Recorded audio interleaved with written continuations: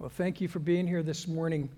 We're starting a new series this morning, and we are going to look at the life of Jesus, and we're going to consider the life of Jesus right through until we celebrate Easter together.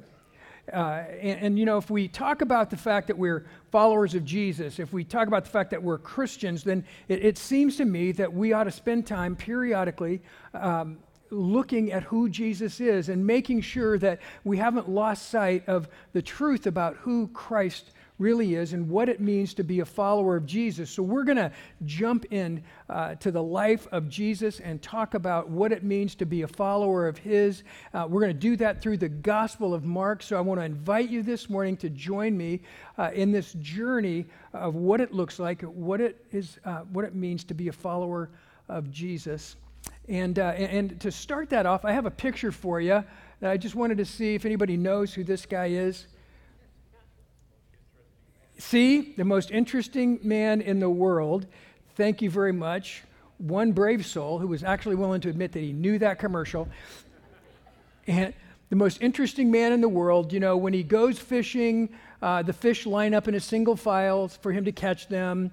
When he, you know, goes before the Pope starts to bless him and, no, you're good. You know, stuff like that happens to this guy. He's the most interesting man in the world. A whole series of commercials about this. And I was a little disappointed when I found out that his real name is Jonathan Goldsmith.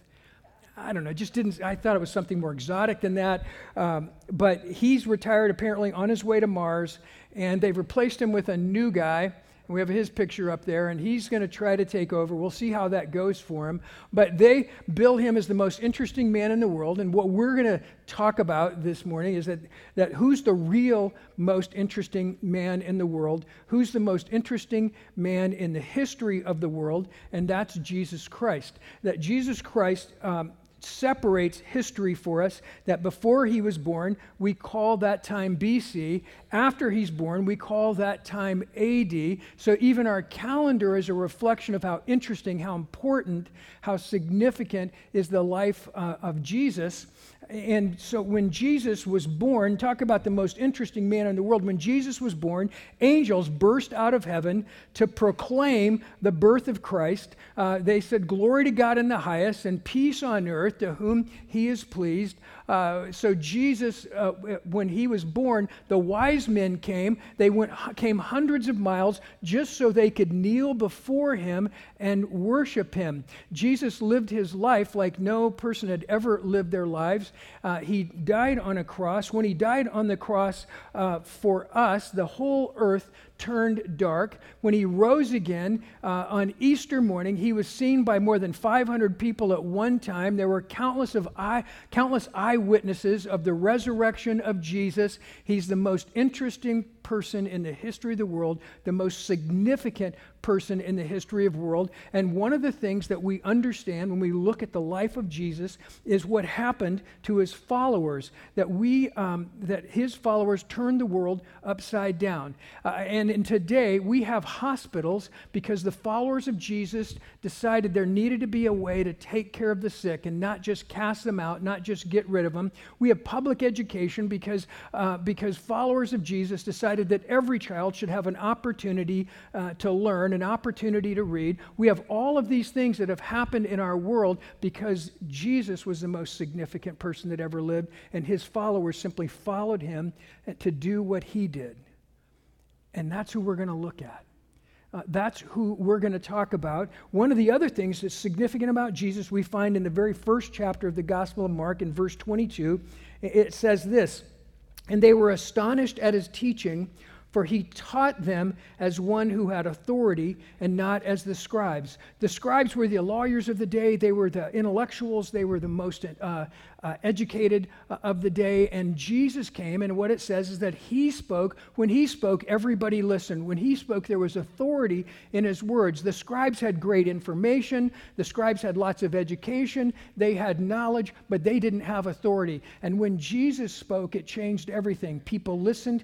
People obeyed, people followed because of who he was, because the power that came from Jesus, the most significant person in history. Well, we're going to look at it through the lens of the Gospel of Mark. And the Gospel of Mark begins in chapter 1, verse 1, with this statement about Jesus. It's the beginning of the gospel of Jesus Christ, the Son of God. The very beginning, Mark is saying, I'm going to tell you a story about who Jesus is. The gospel is the good news. Sometimes we think the gospel is bad news. Sometimes we think the gospel is hard news. And what they're saying is that the gospel is good news. The gospel changes everything. What we discover when we look at Jesus Christ is the impact that Christ has in our lives and in the world. It's the good news of who Jesus Christ is. Jesus, the name that he was given, Jesus means God saves. It means Jehovah saves. That the promise was that God would send his Son into the world, that whoever would believe in him would not perish but have everlasting life. And that is Jesus. He's the Christ, because Christ is the Greek term for the Hebrew Messiah, which is God's anointed one, the person, the one that God sent to be the Savior of the world. So Jesus is the one who God sent. Jesus is the anointed one, and Jesus came bearing good news for anybody that would listen, and this is the story Mark says. Now, one of the things you'll appreciate about the Gospel of Mark is it's the shortest of the Gospels. And sometimes people just like that better, you know. But Mark is more concise. He's more passionate. He's more focused than any of the other writers of the Gospels. But in Mark, the first chapter, he talks about who Jesus is. And when he talks about Jesus and when he talks about the good news, he begins with this idea of the gospel. And then he talks about the prophet. He quotes the prophet Isaiah. 700 years before the birth of Christ, this prophet Isaiah speaks about the coming Messiah. You know, for hundreds and hundreds of years, there were prophets that talked about Christ coming, and he fulfilled all of those promises. He fulfilled all of those prophecies about who he was. And in Mark 1, Mark quotes one of those prophets, Isaiah, and what he says about the coming of Jesus. And he's referring to this man, John the Baptist, who would come before Jesus. John was the last of the prophets, and his message was, repent and prepare the way of the Lord. His job was to come like a big earth mover and to plow the ground, to plow the road, so that when Christ came, everyone was ready. So when Christ came, the world was prepared to hear the message of Christ, to understand who he really was. And that was the job of John the Baptist. And if you like to look a little bit more at John the Baptist, I would recommend you look at the first chapter of John, and has a beautiful picture of who John is. In fact, one of the things that he says in John 1 is that I need to become less so that he can become more. John Baptist's whole job, his whole life was about preparing the way for the Messiah, for people to see Jesus, for people to hear about Christ. And then we have this place in Mark 1 where it says that John the Baptist is arrested.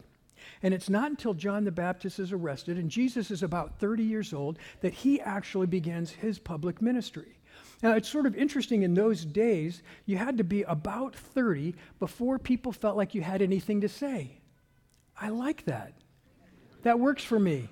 Try that on a 16-year-old, right? And not so much, but you had to be about 30. In fact, it reminded me that a couple of years ago, Caleb, our oldest son, was invited to Korea to speak at a conference with pastors, and they had to get a special permission for him to speak because he wasn't 35, and you had to be 35 years old in order to be able to stand up in front of all these pastors and have something to say, because it was a sign of respect and a sign of honor that you were at a place in your life where you had something to say. I kind of thought that was cool too.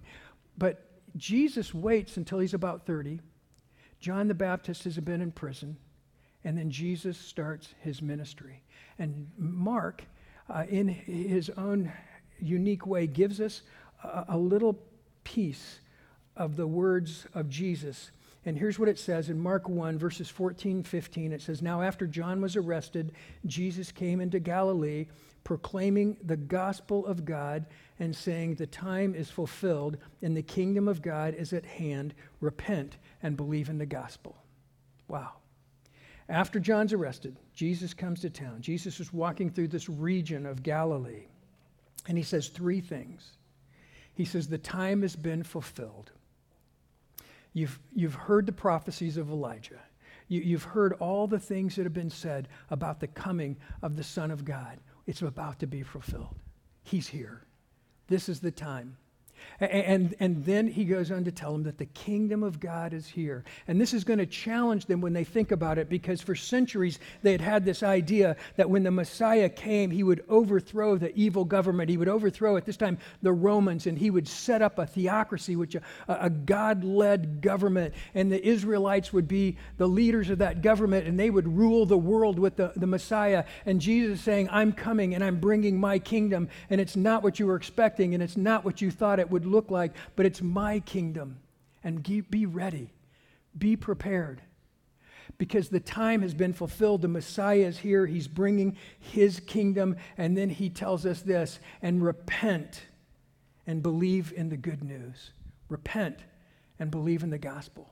Repent is sort of an interesting word for us, because as soon as I say repent, some of you get nervous and tense and think this is where, we start explaining all the rotten things you've done and how you need to, turn or burn or change your life or, whatever it is. I know a few of you got that, but repent means, in the Greek, it's two words, metanoia, and it means to change your mind.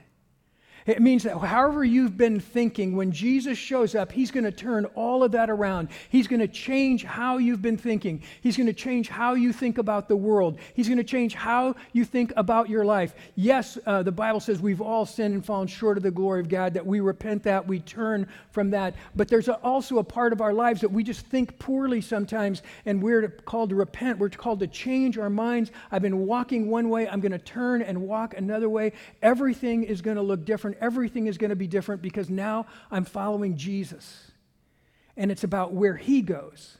And it's about what Jesus says. Not about my assumptions, not about my expectations, not about how I think the world is supposed to be, but to believe in the good news requires a change in how I think, how I look at the world, what I consider best, what I consider right, when I consider what I deserve. Repentance means I began to think about Christ. What would Christ think? What does he want? What does he expect of me? What is he asking of me? And so he gives that message, repent and believe the good news. And so with that in mind, we're going to keep moving through this first chapter of Mark. And the first thing that Jesus does after he gives his message, after he says the time is fulfilled, the kingdom is here, repent and believe the good news. Then Jesus goes out and does something really interesting. In verse 16 it says, and passing alongside the Sea of Galilee, he saw Simon and Andrew, the brother of Simon, casting a net into the sea, for they were fishermen. Verse 17 says, and Jesus said to them, follow me, and I will make you become fishers of men. Follow me, and I will make you become fishers of me. So picture this scene. Jesus is walking through this region of Galilee. It's called Galilee because there's the Sea of Galilee right there. It's a deep freshwater lake, and it was famous for its fishing. That it was a huge fishing area. Lots of people, their professions, their life's work was to be fishermen. That's what they did. And we come along two men. Simon, who is going to be called Simon Peter, the Apostle Peter, he and his brother Andrew are doing what fishermen do. They are mending their nets. They're out with their boat. You see, in those days, fishermen fished at night, and then in the morning when they would come into shore, that's the time they would mend their nets and clean their nets and prepare themselves for the next night. They'd go home and get some rest, and then they would do it all over again, because apparently it was easier to catch fish when they were asleep, right? No, I'm not sure if that's true, but they always fished at night. That's what fishermen did. And so now they're mending their nets, they're cleaning their nets, and Jesus comes to them and says, follow me, and I will make you become fishers of men. They're fishermen. This is what they do for a living. This is what they've always done for a living. They're small business owners. This is how they take care of their family. And here's Jesus, the most interesting man in the history of the world, who speaks with authority, who's like no other person they have ever seen before. Is he the one that we've been waiting for? Is he the one that's been promised to us? Jesus comes and he calls them to be with him. He gives them a promise that you're no longer going to be fishing for fish. You're going to fish for men. I'm going to change your life. I'm going to change how you think. I'm going to change the direction of your life. And what the scripture tells us is that they left everything. They dropped their nets, they left their boats, and they followed Jesus. Now, it continues on with this. And immediately they left their nets and followed him. In verse 19, and going a little farther, he saw James the son of Zebedee and John his brother, who were in their boat mending the nets. And immediately he called to them, and they left their father Zebedee in the boat with the hired servants and followed him. So Jesus continues along. He calls Simon Peter and Andrew, and they leave their nets and they follow Jesus. And then he goes along to John, James and John, the sons of Zebedee. They had another nickname, right? James and John did. They were called the sons of thunder. Apparently they were the wild children, They had the leather tunics that they wore out, when they weren't fishing and stuff, and they caused trouble, and they were a little bit rowdy, and they had this nickname, Sons of Thunder. But this day they're fishing, they're cleaning their nets, and they're mending their nets, and they work for their dad. Can you imagine this conversation? Jesus comes, and they've just had their catch of fish, and it means everything to them. It means feeding their family. It means taking care of several families. And they've just finished a night's fishing. They're cleaning their nets. They're mending their nets. And Jesus comes and says, follow me. And it says they left everything to follow Christ. They left everything. And they look at Zebedee and they say, Dad, we got to go. We can't finish here. You've got servants to help you, but we have to follow Jesus. What an interesting conversation. Do you think Zebedee might have said, hey, I built this business to give it to you guys someday, to hand it off. That's what I've been working so hard for, and now you're just going to walk away from it. I don't know what Zebedee said to him. I don't know how he felt about it, but James and John left everything to follow Jesus that day because of who Jesus was. Not because it seemed like a smart economic idea. Not because it was going to find them prestige and power. They didn't know anything. All they knew is they were leaving everything they'd known and everything they had to follow Jesus. But what we know is that they changed history. They left everything to follow Jesus. Jesus called them to be with him and to witness all that Jesus did and said. And later they are going to go into the world and they're going to proclaim what they saw, what they experienced, what Jesus said when they were with him. Well, now we get another great picture in Mark, the 2nd chapter. Verse 13 says this, and he went out again, referring to Jesus, beside the sea, and all the crowd was coming to him. People were flocking around him to hear what he was going to say, to see what he was going to do, and he was teaching them. And as he passed by, he saw Levi, the son of Alphaeus, sitting at the tax booth, and he said to him, follow me, and he rose and followed him. Seriously. Now, Jesus had just called the fishermen, and they're following him. They left everything to follow Jesus. Now he's walking through Galilee again, and he sees a tax collector. We talk about tax collectors enough for most of you to know that people hated tax collectors. They despised tax collectors because tax collectors in that day, they were Jews who had betrayed their own people and had gone to work for the Romans. And the Romans required a tax, and then the tax collectors could set a sum higher than that tax, and you had to pay it because when they came to your door, they had some soldiers, some Roman soldiers with them, and you were forced to pay whatever it is that they told you the tax was. So tax collectors were wealthy. They were powerful, but they were also considered traitors to their own people, and they were despised by their people. Now, this particular tax collector in Galilee, if he's by the sea, his job was to collect taxes from fishermen on their catch of fish. And Jesus comes and he says, oh yeah, I want you too. I have fishermen who've spent their whole lives hating tax collectors, and I have a tax collector who has spent his whole life cheating fishermen, and I want you guys to come together and you to follow me. I want you to leave everything and follow me. And Levi, it says, who most scholars think later is known as Matthew, Levi leaves everything to follow Jesus.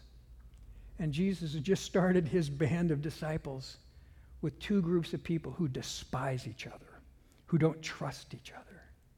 And here's what Jesus is saying, that it doesn't matter what you think about that, because I'm changing your mind. I'm changing how you think about people. What matters is, are you following me?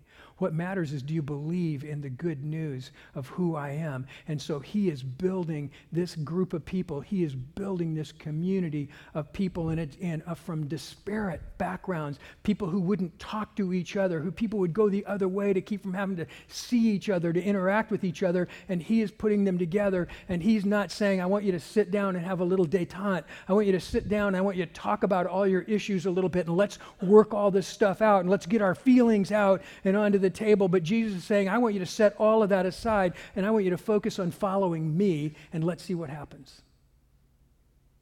And he builds his team. He builds his disciples because they follow Jesus. Not because they're convinced about who's right and wrong. Not because Jesus is taking a side, but Jesus is saying, it's my side, it's my kingdom, it's about following me. And we get so caught up in trying to figure out who's right and who's wrong, and who's got the best argument, and all of those kinds of things. And Jesus is saying there's a point where we start, and we start by the fact that we're followers of Jesus, and we come together in the name of Jesus. Then we have room, then we have community, then we have an opportunity to work out those things, but we do it in the name of Jesus. We do it because first and foremost, we're followers of Jesus. That's what really matters. So he pulls together fishermen, and he pulls together tax collectors. And he says, here's what I want you to understand. That you're not identified anymore by being a tax collector, and you're not identified anymore by being a fisherman. But you're identified as a follower of Jesus first. And I was reminded of this great little quote by an old friend of ours named Brennan Manning. And here's what Brennan says. So many problems in my life have come because I've forgotten who I am in Christ. So many problems in my life have come because I've forgotten who I am in Christ. Isn't that true? When we start focusing on who's right and wrong, when we start focusing on our issues, when we start focusing on anything other than who I am in Christ, that's where my identity begins. That's where my life starts. That's the point of reference that everything else comes out of. Then we have something to work on. Then we have a place to start at. Then we have a place of love and acceptance for each other that we can grow from there. I'm not saying that we ignore injustices, and I'm not saying we ignore hard things, but I am saying where we start is we start as followers of Jesus. And we lay everything aside to follow him. You see, the one thing that Peter and James and John and Andrew had in common with Levi is that they left everything to follow Jesus. Everything. That's why when a religious leader asked Jesus, what's the greatest commandment? That Jesus said it's to love the Lord your God with all your heart, soul, mind, and strength. He said, and to love your neighbors yourself. And he said that we love him with everything. We set everything else aside. Everything else is less than loving Jesus. That we love him with all that we are. We love him with everything. That our life is focused first and foremost on the fact that we love him with everything that we have. And then all of those other issues, all of those other challenges in our lives then begin to take form and fit through our love for Jesus and what it means to be a follower of him. And the disciples came, and imagine how they spoke to the world. Imagine when a fisherman and a tax collector came arm in arm and said, no, it's not about our differences, but it's about the fact that we love Jesus. It's about the fact that we're followers of Christ, that's what changed our lives. He's changed our lives. He's caused us to rethink what we value. He's caused us to rethink who we care about. He's caused us to rethink all of the ideas that we had about the world. And now we're followers of Jesus, and we're doing this together. Because when we read through the Gospels and even into the book of Acts, one of the things that was transformative in the world was how much these people loved each other, how much they cared about each other, how they sacrificed for each other. And I know that's difficult for us. It's hard for us because we have so much. But Jesus said, here's what it means to be a follower of mine. You lay all of that aside and see what I can do. I don't think that Peter could have possibly imagined that when he left his nets and he left his boats and he left everything that he had ever known to follow Jesus, I don't think he could have possibly imagined that we would be talking about him more than 2,000 years later. That he would be a picture for us of what it means to be a follower of Jesus, to have a life that's transformed, to have a life that has impact. So here's the thing.